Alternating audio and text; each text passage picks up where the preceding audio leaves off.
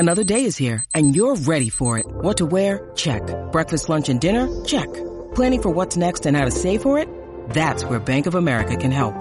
For your financial to-dos, Bank of America has experts ready to help get you closer to your goals. Get started at one of our local financial centers or 24/7 in our mobile banking app. Find a location near you at bankofamerica.com/talktous. What would you like the power to do? Mobile banking requires downloading the app and is only available for select devices. Message and data rates may apply. Bank of America N.A., member FDIC.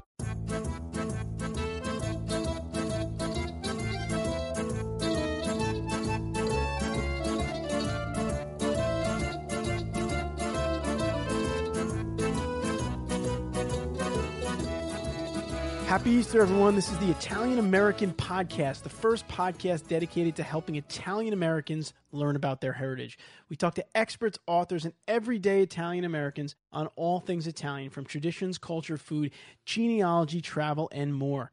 I'm your host, Anthony Fasano, and I have with me my co-host, Dolores Alfieri.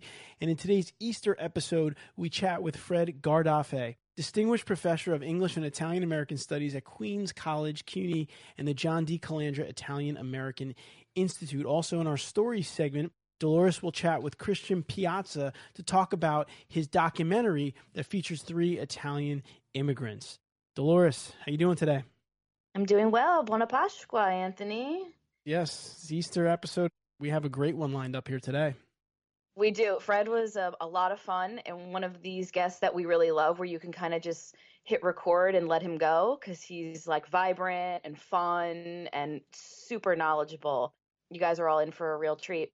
Anthony, before we get started, let's talk a little bit about the new neighborhood, A Place for Italian Americans, which we've been talking about on the show, but we actually launched this week. We did. So it's pretty exciting. Yeah, it's been a lot of fun, meeting a lot of our listeners in this kind of intimate space where we can learn more about them, banter back and forth, find out where they're from, find out what they're interested in. So we really want to encourage those of you who are listening now to check out the new neighborhood and to consider joining it. It really is a place, and we want it to grow with your help into a place where Italian Americans like you can connect with one another in a real way. We don't want it just to be this online community where, we just talk about nostalgia as much as we love nostalgia, but it's a place where you can connect, maybe meet other passionate Italian Americans in your area and, resurrect those Sunday dinners. The whole idea behind it is to we don't have the traditional neighborhoods that we used to have, or at least they're not as strong as they once were, where all the Italians lived on the same block and you could play out in the street. But what we are trying to do is recreate that in one form using this technology by having a place where we can all gather online and we can talk. And if you happen to be going to New York City or New Jersey or somewhere else for the day, maybe you'll get the chance to hook up with another member from the new neighborhood. And it kind of gives you that Italian American network that's easily accessible. And so far, that's the way it's been. We've been meeting people in the group that we have, this private group, chatting, talking about our pasts, and it's, people are already making connections. It's great. That's right. And, Anthony, very quickly, I want to just talk about why we're charging a fee. It's a small fee. It's a one-time yearly fee, but let me just explain that. It's basically for 2 reasons. One is this is going to help support the podcast. There are fees associated with the production of this show, let alone all the hours Anthony and I pour into it. There's actual costs to producing every episode so that it sounds good and professional. So that's number one, you're supporting the podcast. But number 2 is we want it to be a real space where only passionate Italian Americans join. When you have some money, some skin in the game, right? It means you really want to be there and you're really devoted. So that it's kind of a bar we set for entrance. Yeah, and I think the social medias in general are very inundated today, and you can get overwhelmed with them. And that's why this is meant to be a more intimate group where you could come in and feel very comfortable and talk about some of your past and your history. And so far, that's what people are doing. Exactly. So, Anthony, how can people find out more about the new neighborhood? All you need to do is go to the ItalianAmericanExperience.com/ in lowercase new neighborhood. And that'll take you to a page with a video with Dolores and I kind of talking about the new neighborhood, and also a very easy way for you to click a button and sign up and join us. And you'll be directed into our private group, and you'll get to introduce yourself, and we'll go from there. It's very simple. And again, we'll also include it in our emails. If you're not on our email list, just go to ItalianAmericanExperience.com and click on the join button, and you can sign up for our newsletter. All right, so we hope to see you all in the new neighborhood. Let's get into this episode now. Before we do formally introduce our guest, I would like to offer a brief word from our sponsor, the National Italian American Foundation. I'm John Viola, president of the National Italian American Foundation, proud supporters of the Italian American podcast. At IAP, we know there's nothing more important than family, and we invite you to be a part of ours. We work hard to protect our great heritage, to promote the Italian language, to build stronger ties between Italy and the United States, and to serve as your voice in our nation's capital. Most importantly, with over $1 million a year in scholarships and grants, we provide young Italian Americans help in earning a solid education and becoming future leaders for our community. To find out more about how your support serves the community, visit us online at www.niaf.org and become a part of the NIAF family. This is Gabrielle Maletti, Director of Programs at the National Italian American Foundation, and here is your NIAF in the News.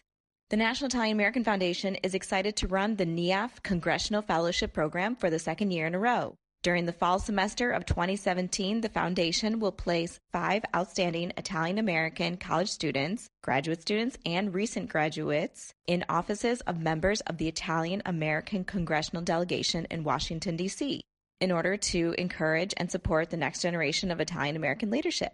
Don't miss out on this incredible career development opportunity. Apply today. And come celebrate NIAF's 2017 Region of Honor Sicily at this year's gala. Advance registration for tickets for the 42nd Anniversary Gala this November is officially open. Don't forget, NIAF members may purchase discounted tickets until July 14th. This incredible event sells out every year, so buy your tickets early. And for more information on all NIAF in the News, visit www.niaf.org. Ciao. All right, now I'd like to introduce our guest for the main segment of today's episode, Fred Gardaphé. Fred directs the Italian American Studies program at Queens College, CUNY, and formerly directed the programs in Italian American and American Studies at the State University of New York at Stony Brook. He is the author of many books on Italian American history and culture. We will link to his full profile in our show notes so you can see the extensive amount of works that he's been involved in. All right, Dolores, why don't you take us into the interview with a quote? All right, Anthony, this is from Anthony Burgess. It's always good to remember where you come from and celebrate it. To remember where you come from is part of where you're going.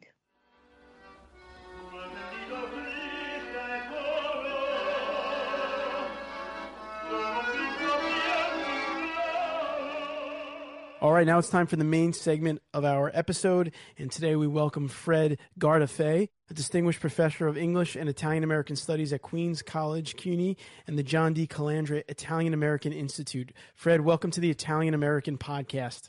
Great to be here. Thanks for inviting me. Hi, Fred. Hello, Dolores. We start every show by asking our guests to tell us a little bit about their Italian American upbringing. All right. Well, I grew up in a small Italian enclave outside of Chicago called Melrose Park, Illinois. My mother's parents come from Puglia, Castellana Grotte, a very little town south of Bari. And my father's mother comes from Basilicata, a little town, Trevino, called near Potenza. And Gardaphé, everybody wants to know, how could that be Italian? Well, it's actually Basque French. My grandparents met in Chicago. My French-Canadian grandfather could swear in Italian better than most Italians. I don't know where he learned it. I never asked him. But I grew up, I went to Catholic education all 12 years of my life. I went to a predominantly Italian, Irish elementary school, and then a totally Irish prep school in Chicago. So I was very aware of being Italian as soon as I left the neighborhood. So, Fred, was it your grandparents that came over, or what generation? Yeah, it's all my grandparents. Okay. Father was born in Antigo, Wisconsin, but my other grandparents were born in Italy. So you had some of your family was French-Canadian, right? Right. But the Italian seems to have dominated. Oh, it was total. Yeah, we hear that a lot. Yeah, it's funny. No, it does. I even know people who are like 1/15 Italian, and it really kind of eats them up. But but my grandfather had run away from home, joined the army, and pretty much abandoned his family until later up in Wisconsin. And he pretty much was swallowed up by the Italian family. And so I grew up thinking he was Italian because, like I said, he could swear, he could speak in That's so interesting. Italian. But we never, you know what, when I was young, because I grew up in such an Italian neighborhood, we never consciously thought about what it meant to be Italian. This was just the way I thought everybody ate, spaghetti on Sundays and Wednesdays, and everybody had pasta fagioli on Fridays, and because that's what my neighbors had. And then there were a few neighbors who weren't Italian, and we kind of laughed at the way they tried to make their spaghetti, with ketchup and Kraft macaroni and cheese and stuff. Oh Lord. Yeah. We've had that. I know what you mean by that, because really growing up was the same for me. And it's not really until this point in my life do I find myself more interested in like analyzing the culture and exploring it. Because up until this point, it's always just been a fact there. When I went to high school, I became very much aware of being Italian because it was a predominantly Irish-dominated school. We were kind of isolated for a while during the 4 years that I went to school there. I wouldn't say alienated, but we were certainly separated. And I wasn't used to that. Even though I would make some friends with the Irish kids, we pretty much stuck around with the Italian because then I go back to my own neighborhood. But when I went back to my neighborhood, because I went to a prep school and because I wore a tie and a jacket to school, people used to make fun of me. They would call me the professor back then. Do you know, I actually thought of that when I was researching you and your work. I thought, I wonder, because you come from this working class, blue collar town. I said, I wonder if they went around calling him the professor. Absolutely. Oh, that was perfect. I mean, but they were making fun of me. When I was a kid, I grew up in this town, which is, if you Google it enough, you'll find it. Even on these kind of silly maps about Chicago, right now it'll say Melrose Park retirement home of the mafia. It was a very big mob town, and I wasn't aware of that until I went to high school. That people say, "Oh, he's from mafia town." I go, "What's the mafia?" I didn't even know what the mafia was. And when people went to jail in our neighborhood, people would say, "Well, he's at college.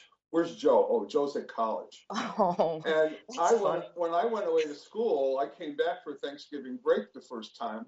And somebody came up to me and said, "Hey, I haven't seen you for a while. Where you been?" I said, "Oh, I was in college." So he said, "Yeah." He said, "What'd you get?" I go, "What do you study? What's your major? But what did you get?" And then I realized he was looking for a sentence. What did I get? Like 6 to 12 months or something. Certainly we had doctors and lawyers, but very few other people were educated beyond high school. Yeah. They didn't need to be. I was certainly one of the first writers to come out of that neighborhood and to study a PhD. When I wanted to study PhD, my grandfather asked me, he said, "So what are you going to study? You go to college?" I said, "I'm going to English." When I went to my undergraduate education, English. He goes, "English? You were born in this country speaking English." He says, "I'm the one who should go study English." I said, "Well, Grandpa, this is what he says, "Oh, I understand. I break English, you fix it." He could only see me in terms of some kind of practical skill that I could fix English. Right. It wasn't for expressing things and so on. So I'm sure it's a very long road, so I don't want to put you on the spot, but it does always interest me how somebody gets from family and a neighborhood like that to a PhD. I'm working on a memoir about this, which I hope to have done soon. I've been working on it since I was 15 years old. When I was young, my father was killed when I was 10. My grandfather was killed when I was 14. And my godfather had already been killed when I was about 7 years old. And they were kind of, I'm not going to say mafia related, but there were certainly interconnections there that caused all those things. After my grandfather got killed, my mother was afraid that I was going to grow up without any kind of, male supervision. So she apprenticed me to these two brothers who they both had legal businesses, but they were both connected to organized crime. And so she put me right into the middle of it. So for about 4 or 5 years, I was working in a restaurant supply company. And by day and by night, I was working in a jukebox coin vending business, doing a lot of other things. And the interesting thing was that their father was the head of one of the families of New York. They were his first family, and he went to New Jersey and created a second family. when he got killed in 1972, the brothers kind of went into hiding a little bit, not hiding, but they just kind of withdrew just to rethink what they were going to do with their lives. And they each gave me $2,500 and they said, go away. What I did was I went away to the University of Wisconsin and I never thought about it again for years until I got my English major, taught high school for a while, and then I was writing. I started doing my graduate work on Walt Whitman, and then I discovered Rose Basile Green's book, The Italian-American Novel. And I thought, what the heck? I've been studying Jewish American, I've been studying African American, I've been studying Asian American, all these literatures, but never once an Italian American writer. So I brought it up with my professors, and they kind of laughed at me. Oh, there's no Italian American writer. They're just as American as anybody else. And I was just stubborn by then. And I said, I want to do my dissertation on Italian American writers, and they wouldn't let me. Really? Yeah. So I withdrew. I took my master's degree, left University of Chicago. And I said, the heck with academia. I'm not going on with this. I started researching and writing and giving talks and going to conferences. And I realized that, there's a rich field here and that I did want to write a book about this. And I said, if I'm going to write a book about this subject, I'm going to get my PhD with it. And I found a school, University of Illinois, a few years later, and they accepted my idea. And, I was 40 years old when I got my PhD. I wasn't this young kid coming out. I had been a writer. I had plays produced. I was a journalist. I did every kind of writing you could do, but while I was teaching. Once I finished my dissertation, I ripped the first page off, the title page, and I put a book title page on it, and I sent it to Duke University Press, and with some revision, it was accepted, and it became the basis of my career that I've been building on ever since in Italian-American writers. And it really helped me to understand how ethnicity is used in academia and how some ethnic groups, racial groups are privileged in the study because of their political action. And, Italian-Americans never really took any kind of public political action. And so they've kind of stepped out of the limelight in terms of academia. They weren't really big attenders of the university. Italian Americans reached above average income long before they reached above average education. So, for me, it was this way of looking at my own background and looking outward. But I would never have gotten to the study of Italian American literature and culture had I not studied Jewish American, Asian American, African American, and so on. And I really see that, especially in the 1980s, when the kind of multiculturalism idea began to enter into serious consideration for how to organize study. So, Fred, it's like the next frontier. Right. I think it's the inevitable extension of where you've been studying. And you start with yourself and you move to the other, and then you begin to affect humanity. I think that most writers who do well write about what they know best. And if they are able to reach beyond themselves, they begin to touch other people by doing that. And I think what this does is it makes us stronger, I think, as an ethnic identity. We just recently did an issue of Voices in Italian Americana on the Italian diaspora. And we have essays about Italians in Argentina, the influence of Italian advertising in the United States, Italians in Wales and Scotland. When you begin to look at them, you say, oh, this is the same thing we experienced, but wait, this is a little bit different. So there's more than just the Italian-American experience. People in the United States have a tendency to kind of look at the world from their perspective, expecting people to either meet it or exceed it or fall below it. Whereas when we begin to encounter these other Italian immigrations around the world, it makes us look at our own in a very interesting way. So, Fred, you've had an extensive career as far as publications. Like you said, you did some plays, you've authored and edited books. One of the books on the list that you authored that jumped out at me was the one entitled From Wise Guys to Wise Men, Masculinities in the Italian-American Gangster. And the reason I bring that up is because we've had several discussions on the podcast about how, the mafia has kind of, in a lot of ways, dragged down the Italian-American community and people look bad upon it. But then in other ways, like in the Godfather series, there's a lot of parts of those movies where we watch them and there's parts where you're like, man, like I can relate to that, like the gatherings. And so it's a little bit of a back and forth. And I just wondered if you could talk a little bit about that work. Absolutely. I came to that book because so many people were coming up to me and saying that we're tired of being looked at as gangsters. And so I wanted to study, why have we been looked at that way? And a lot of it has to do with the evolution of mass media in America at a time when the Italian immigration was starting, and mass media began to manipulate the image of Italian Americans in order to sell news, sell radio programs, to sell television programs, to sell books, and so on, and newspapers especially. And every little Italian crime that may have happened from 1860 on was always connected in some way to the mob. So what happens then is Americans begin to understand Italian culture through crime, through this media portrayal. Whereas in Italy, people understand crime by looking at Italian culture. We understand Italian culture by looking at crime. It's the complete opposite. So we use this very narrow way of looking. And so if two men are walking down the street and they're arm in arm, people in America would be likely to say, well, they're gangsters. And if you go to Italy, that's the way men walk, you know. And I think the key is Coppola wasn't out to educate people in The Godfather. He was out to make a movie. And so he didn't say, okay, this is real, this is not real, this way of celebrating a wedding is real.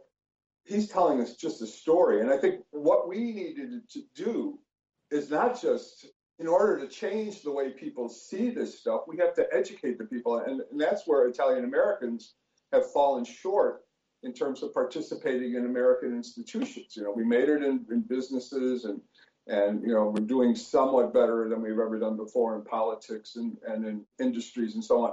But in education, people still don't see beyond this. You know, the larger image of the Italian comes to people through media, not through education. Whereas what I learned about African Americans in school, I didn't learn anything about Italian Americans in school. And so therefore, I have to depend on these other sources. And especially as families begin to assimilate. Yeah, it's so true. And like, as you talk about it, I'm just thinking, and even like as we get into the next generation or moving into modern days, like they have shows like, you know, like The Sopranos are on, and then like teenagers today, like, oh, I'm Italian, and people are like, oh, you know, like Tony Soprano, because that's what they see. It's marketed all over the place. And you're right. I think we've definitely fallen short with this idea of in academia being able to get information out to kids at younger ages. And also, even when we had Gay Talese on the show, which we've talked about before, is that, you know, he mentions even in the media, Italian Americans have fallen short in getting into media and being able to represent Italian Americans in the media in more of a positive light. So that's definitely something that I think we need to focus on, and hopefully through our show, and we can keep trying.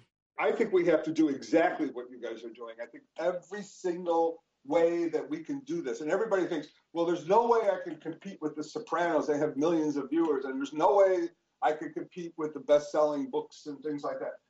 We have to continue to work our own little, everybody does something, and you'll see how much could happen.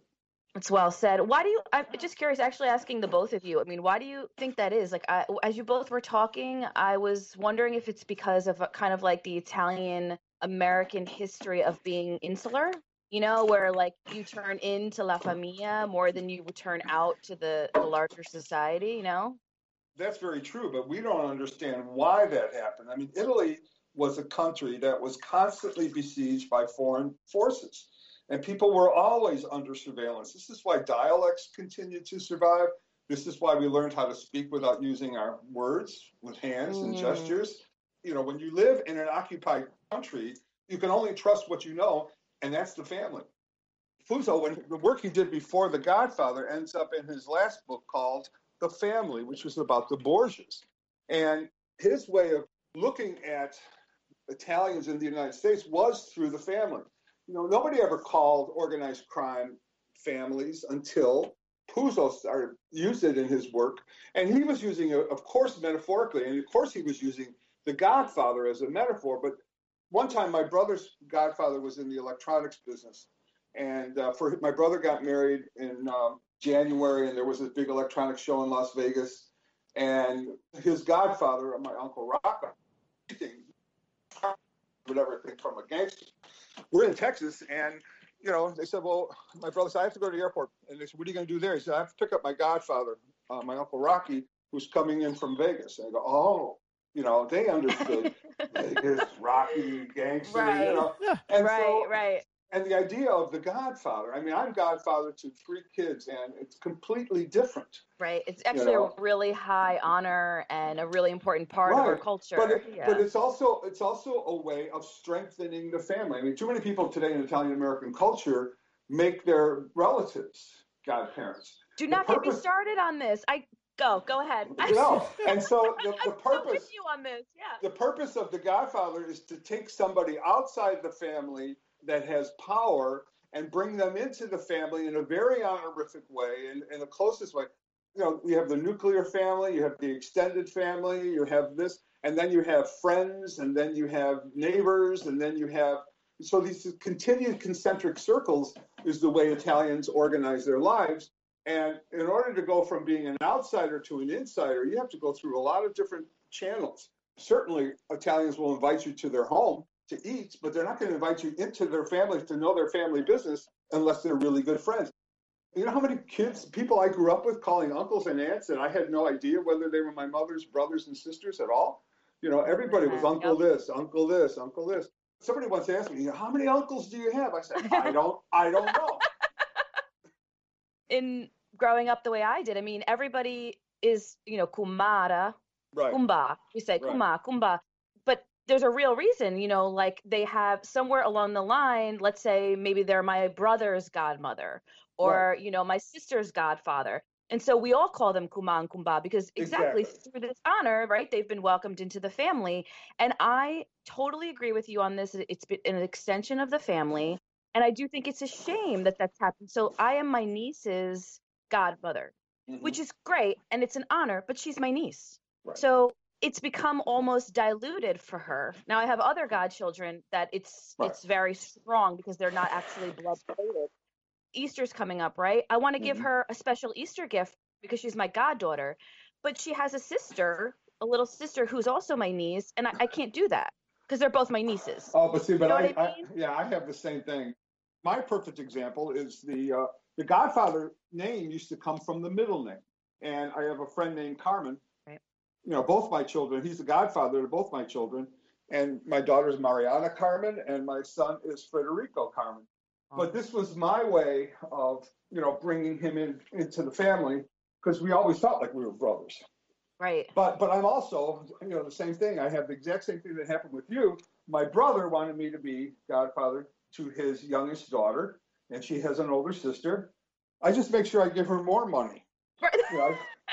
It's so funny because I'm putting together my Easter gifts for my godchildren. I'm like, all right, the other two can get obvious things like big chocolates, but I'm just going to slip my niece some money.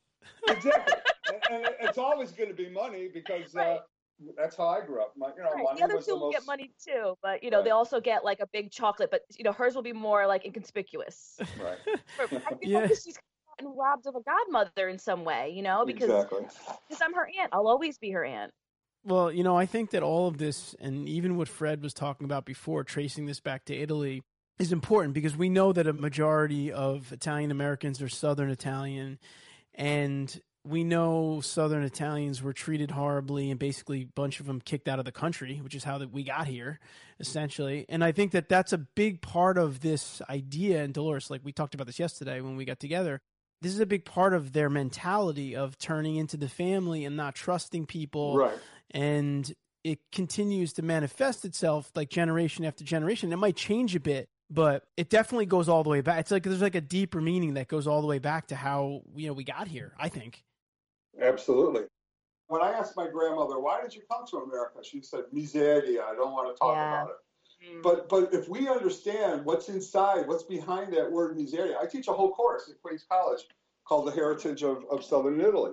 And we look at political, socioeconomic, we look at historical reasons why so many Italians came. We always say to have a better life, and we leave it at that. But what was wrong with the life there, especially since I was the first of my family to go back to Italy. And I said, why did they leave this beautiful place?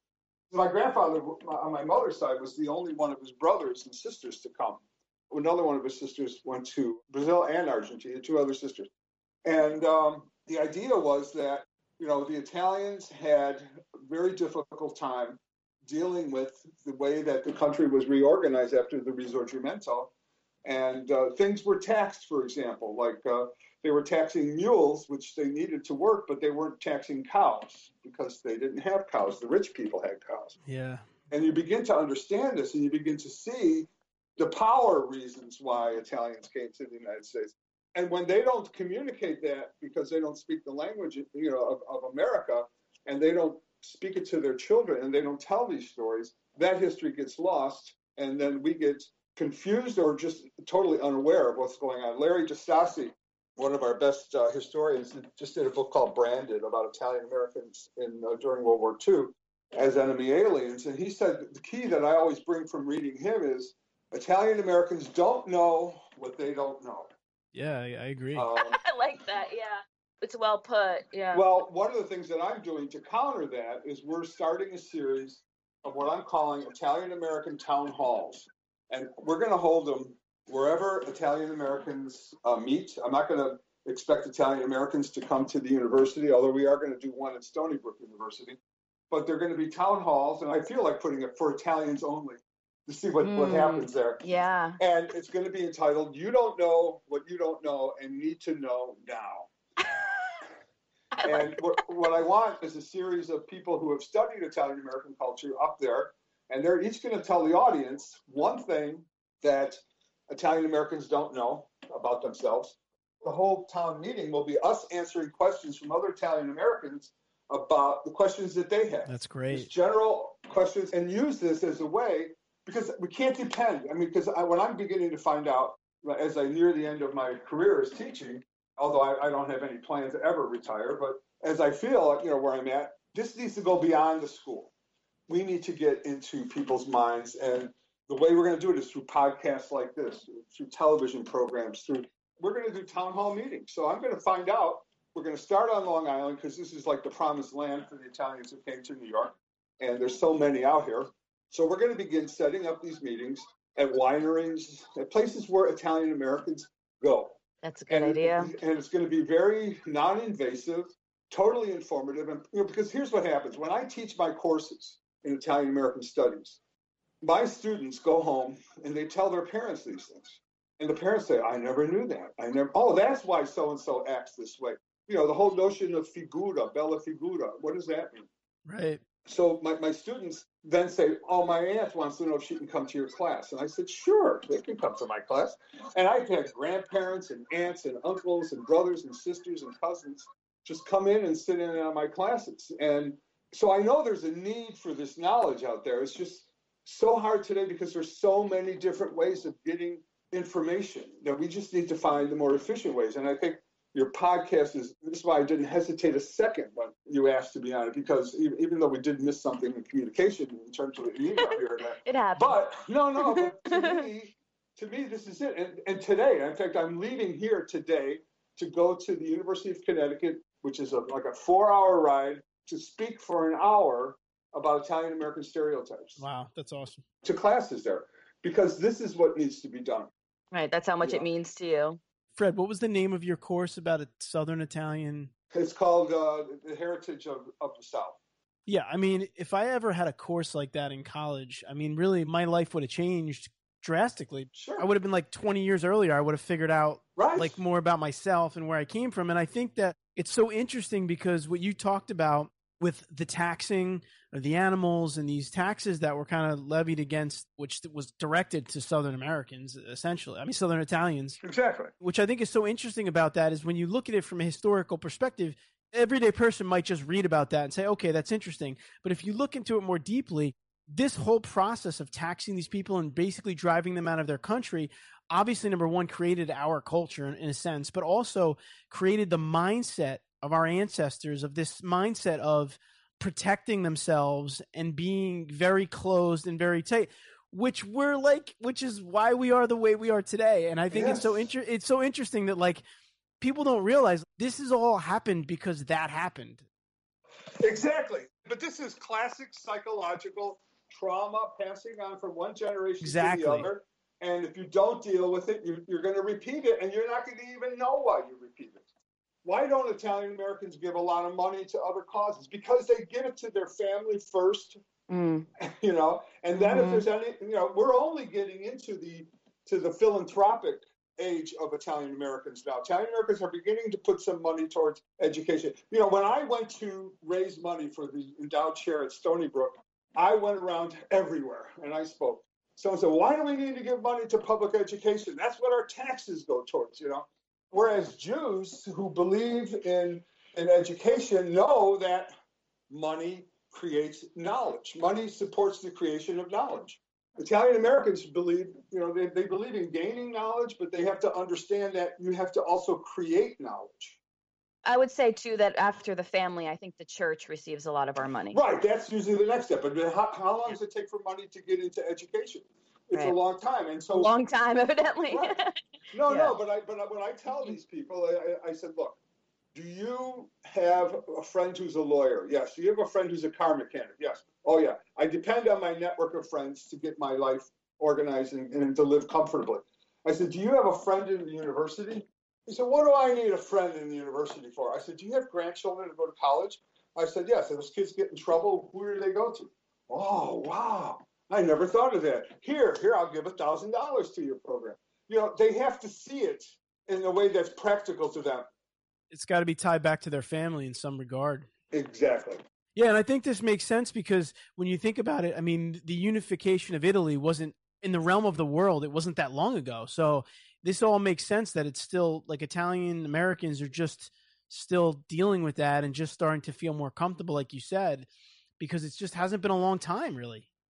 Right. No, but also I think it hasn't been a long time, but it's also not something that has mattered in their own education. When I go to Italy and I work with people who teach American studies in Italy, and I find out that they don't even say a word about anything Italian American, I ask them, I said, this is the largest migration in 20th century history.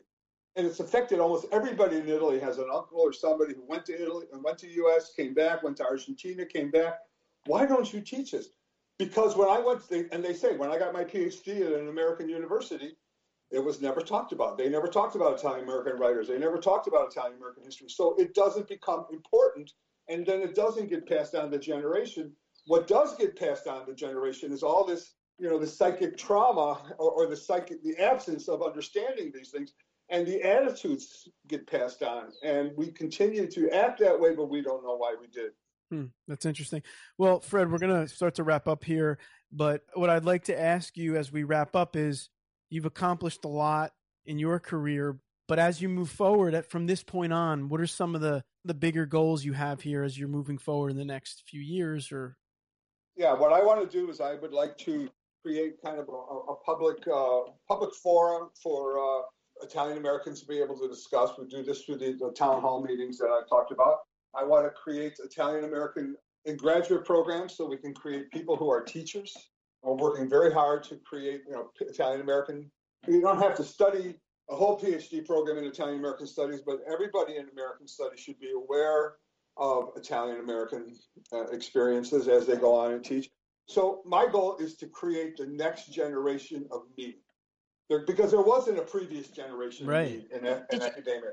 So my biggest responsibility now that I see is to go out and help the people at the point in their careers where I was, where I didn't get any help, and I kind of stumbled on my own, and I had to depend, as my grandfather would call them, I had to depend on the Marigans with kind hearts to be able to support my work, and to institutionalize Italian American culture, to make it part of our libraries, our art museums, our schools, just to make it a part, you know, to widen the understanding of what it means to be Italian American, and to understand the future.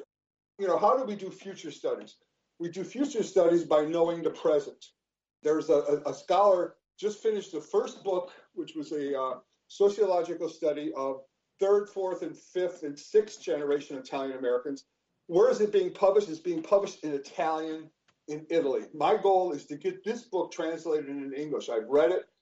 Professor Rosemary Serra, you know, and she came to the United States and she studied in the New York area, the tri-state area, Italian Americans, hundreds and hundreds of Italian American youth to get to understand, you know, why don't you belong to the Sons of Italy? Why don't you, you know, what do you want?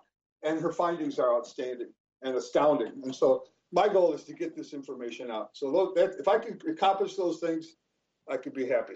That's great. And I just have one more question because you just brought something up. So I have 3 young kids, and, I brought them to Italy for the summer, and I try to get them to embrace their Italian heritage. But you're mentioning future studies. I guess the question is, like, how much do these kids, should they be learning about the past in order to help them with the future? I think you just hit the nail on the head. They have to know that they, first of all, have a past that doesn't depend on a lot of the traditions that keep alive our past. I mean, when I was a young kid, the lasagna was always bigger than the turkey. Now today, the turkeys are always bigger than the lasagna. Yeah. So they need to understand that. So I think they need to understand it a lot. But I also think that as long as there's in Italy and as long as there's in the United States, there will always be Italian Americans. What you're doing, bringing your kids to Italy, letting them see that. I took my kids, I said, once you guys learn Italian, we're going to go to Italy. And in their junior years in high school, that summer, I took them both at different times in their one year and one another year. I took them to Italy, and that has changed their lives. They don't go to Italy as often as I do, but they certainly identify as Italian American. Plus, keeping in touch with the family. But I also educate my family. We did a family cookbook, which you can get on Blurb. We're not trying to sell it to the world. We wanted to keep our family recipes together.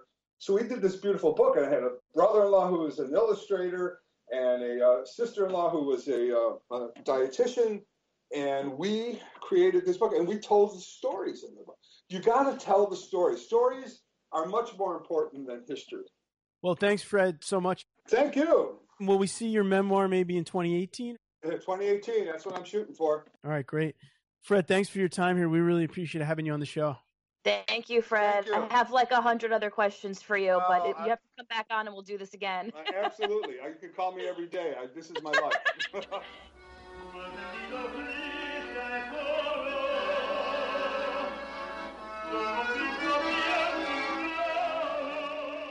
It's now time for the Italian American Stories segment of the episode. This is the part of the show where we try to bring you back to your family gatherings, conversations, and we try to play a recording or a story from one of our listeners or our own relatives, or even read something that a listener submitted.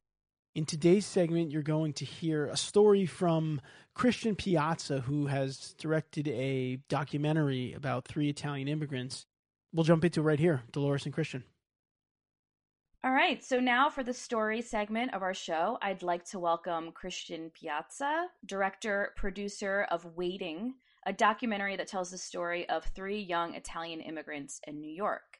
It's a tale about second chances and giving up old structures to thrive in a new cultural environment, with voiceover by John Turturro. Christian, welcome to the Italian American Podcast. Hi, welcome. Thank you for this opportunity. Of course. We're excited to talk about this documentary you've made. Let's just start with you telling us a little bit about how this movie came about. Well, I usually have a short answer and a long one. Okay. Whichever one you'd like. The quick one was that I had to. It was, I thought it was my last train to this idea of turning a filmmaker. It happened, I was working for the Italian television here in New York, and for an online project, and all of a sudden, the whole program was cut off because of lack of funds, and so my head was spinning for a week, trying to figure out things, and then I thought, I sat with a friend, and I thought there was the right moment to bring out a project. And been thinking about all this people I met. I work in restaurants, and the stories were never told. So I decided it was the right story. I thought it was a good story there to tell. Got you. So tell us actually a little bit about where you're from. I mean, you sound like there's a little bit of an accent, but not too much. Right.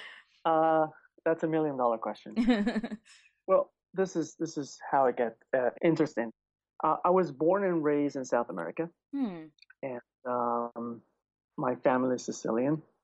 And I was born in Venezuela, actually, but there's this strong connection also with Argentina because my great-grandmother migrated there in the 60s, and I have family in New York as well. So I've been living here for 17 years in the States. Right. And yeah, it's not a one-way. My story goes to, it's not a two-point story. It goes, it's a triangle. I go from Italy to South America, and from South America to the States, and I have good friends in Australia and in Canada, so I have a good idea what Italian immigrants look like all over the world. Right. And, it's kind of interesting. I mean, this is kind of my next question. Anthony and I do this show, and we really don't feature anybody but Italian Americans. I mean, we even kind of very rarely have, if ever, I'm trying to think, just straight Italians. It's really a show about being Italian American, even though we're aware of the fact that there are many Italian Australians, Italian Venezuelans, and around the world, Italian Canadians. Maybe at some point other people will want to do a podcast talking about those particular cultures. For Anthony and I, this is our experience. It's what we know, right? So it's what we talk about.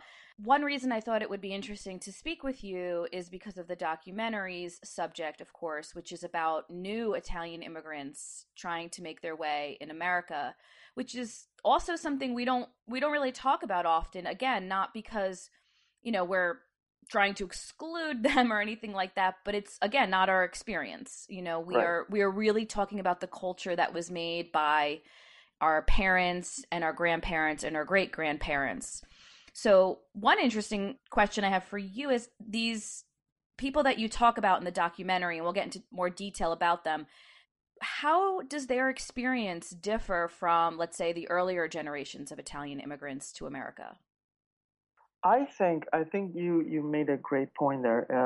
One of the reasons I make this movie, it was to create a bridge in between the two countries, and specifically New York and Italy.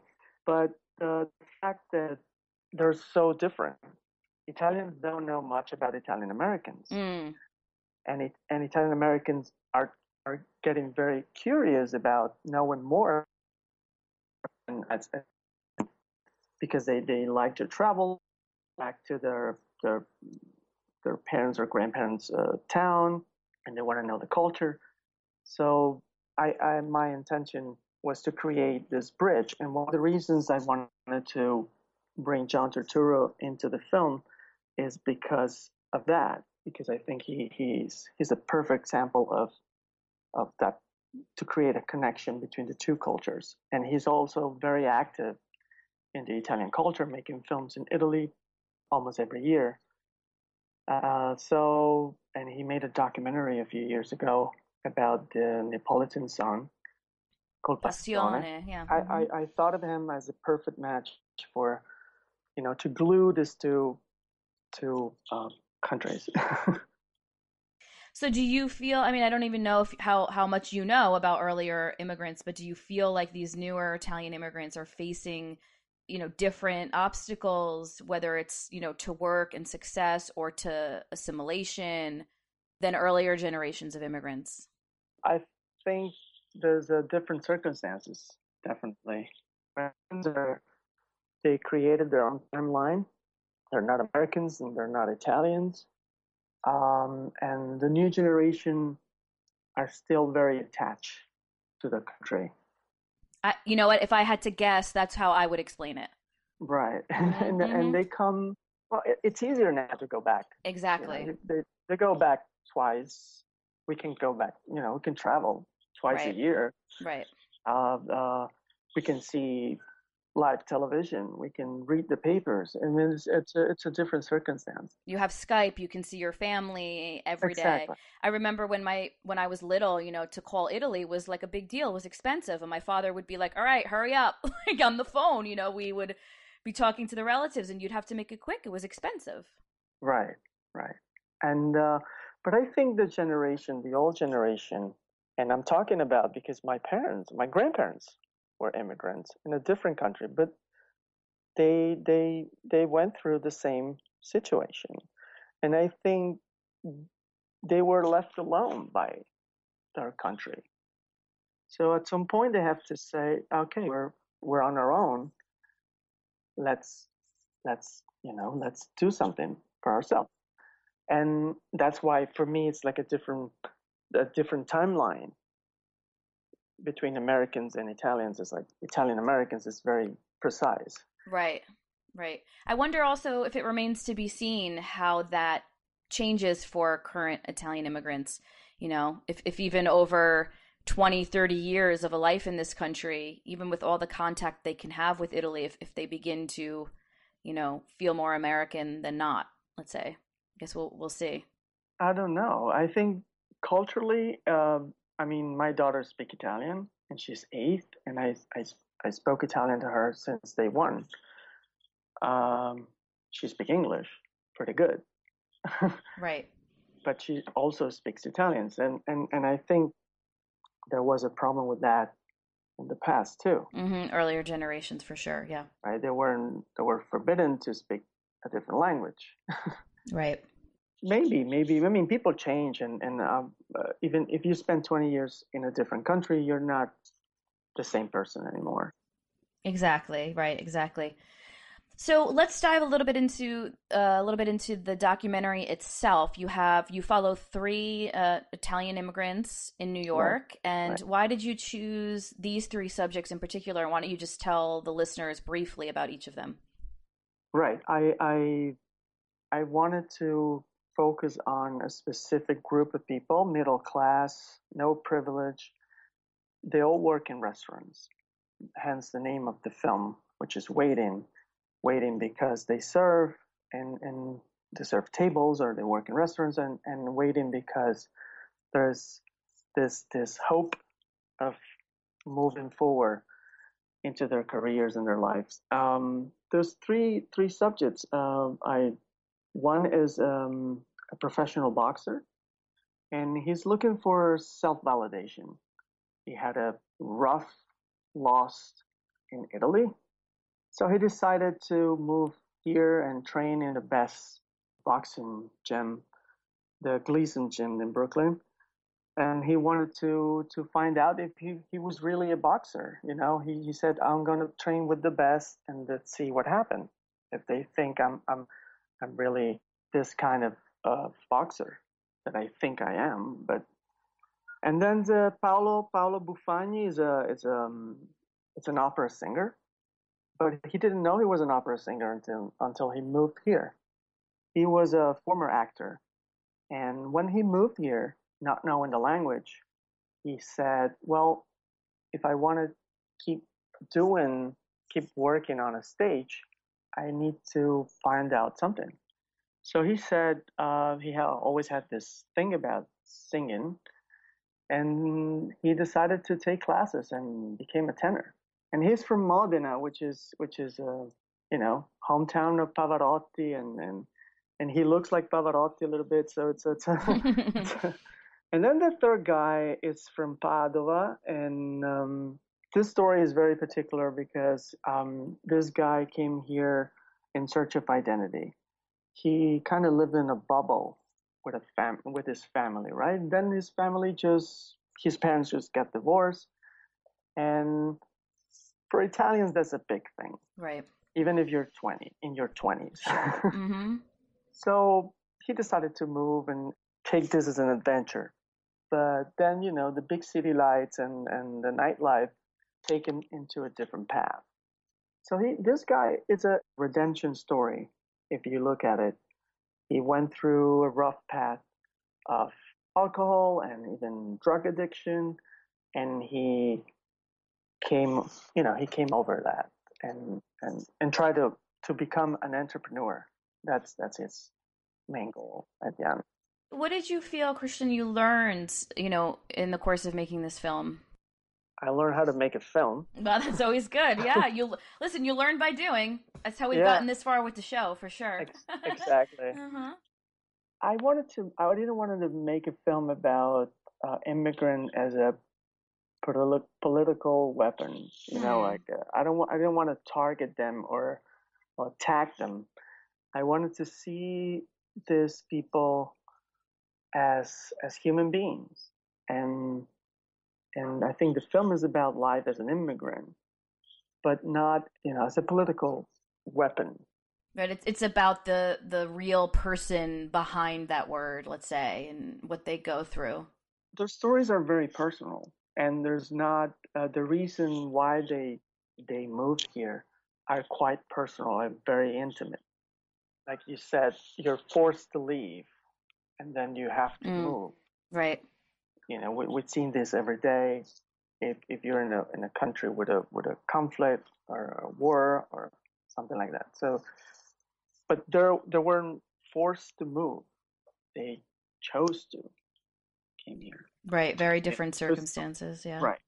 Even our grandparents or great grandparents, they were forced to come here to any place. I mean, they needed to survive and feed their families, right?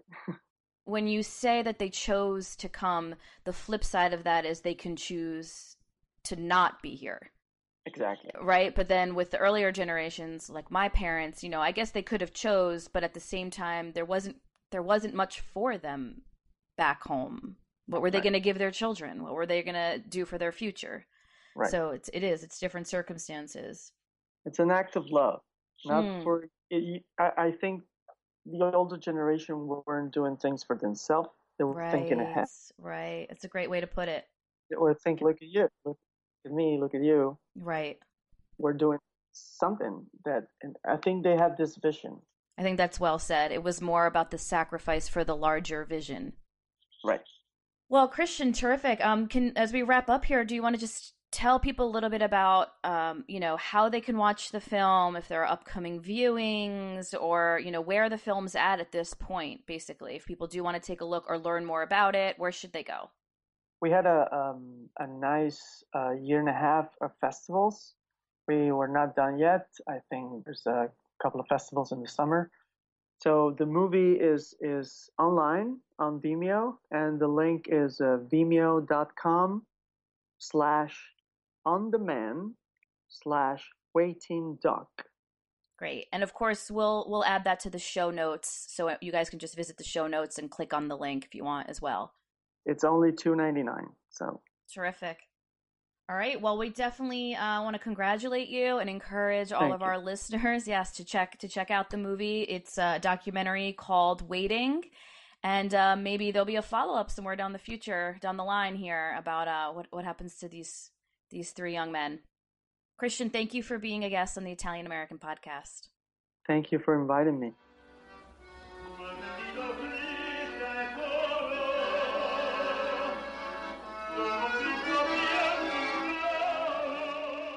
All right, I hope you enjoyed that Easter episode. Fred was certainly a very, very engaging guest for sure.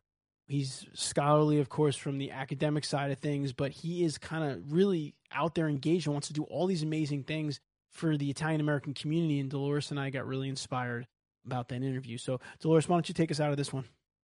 My pleasure, Anthony. So we hope you all have a terrific, beautiful Easter with your families. You can join our family by checking out the new neighborhood, as we mentioned in the beginning, and also by joining us on social media. We are on Instagram at Italian American. We are on Twitter at Ital American. And we are on Facebook at Italian American Podcast. Buona Pasqua!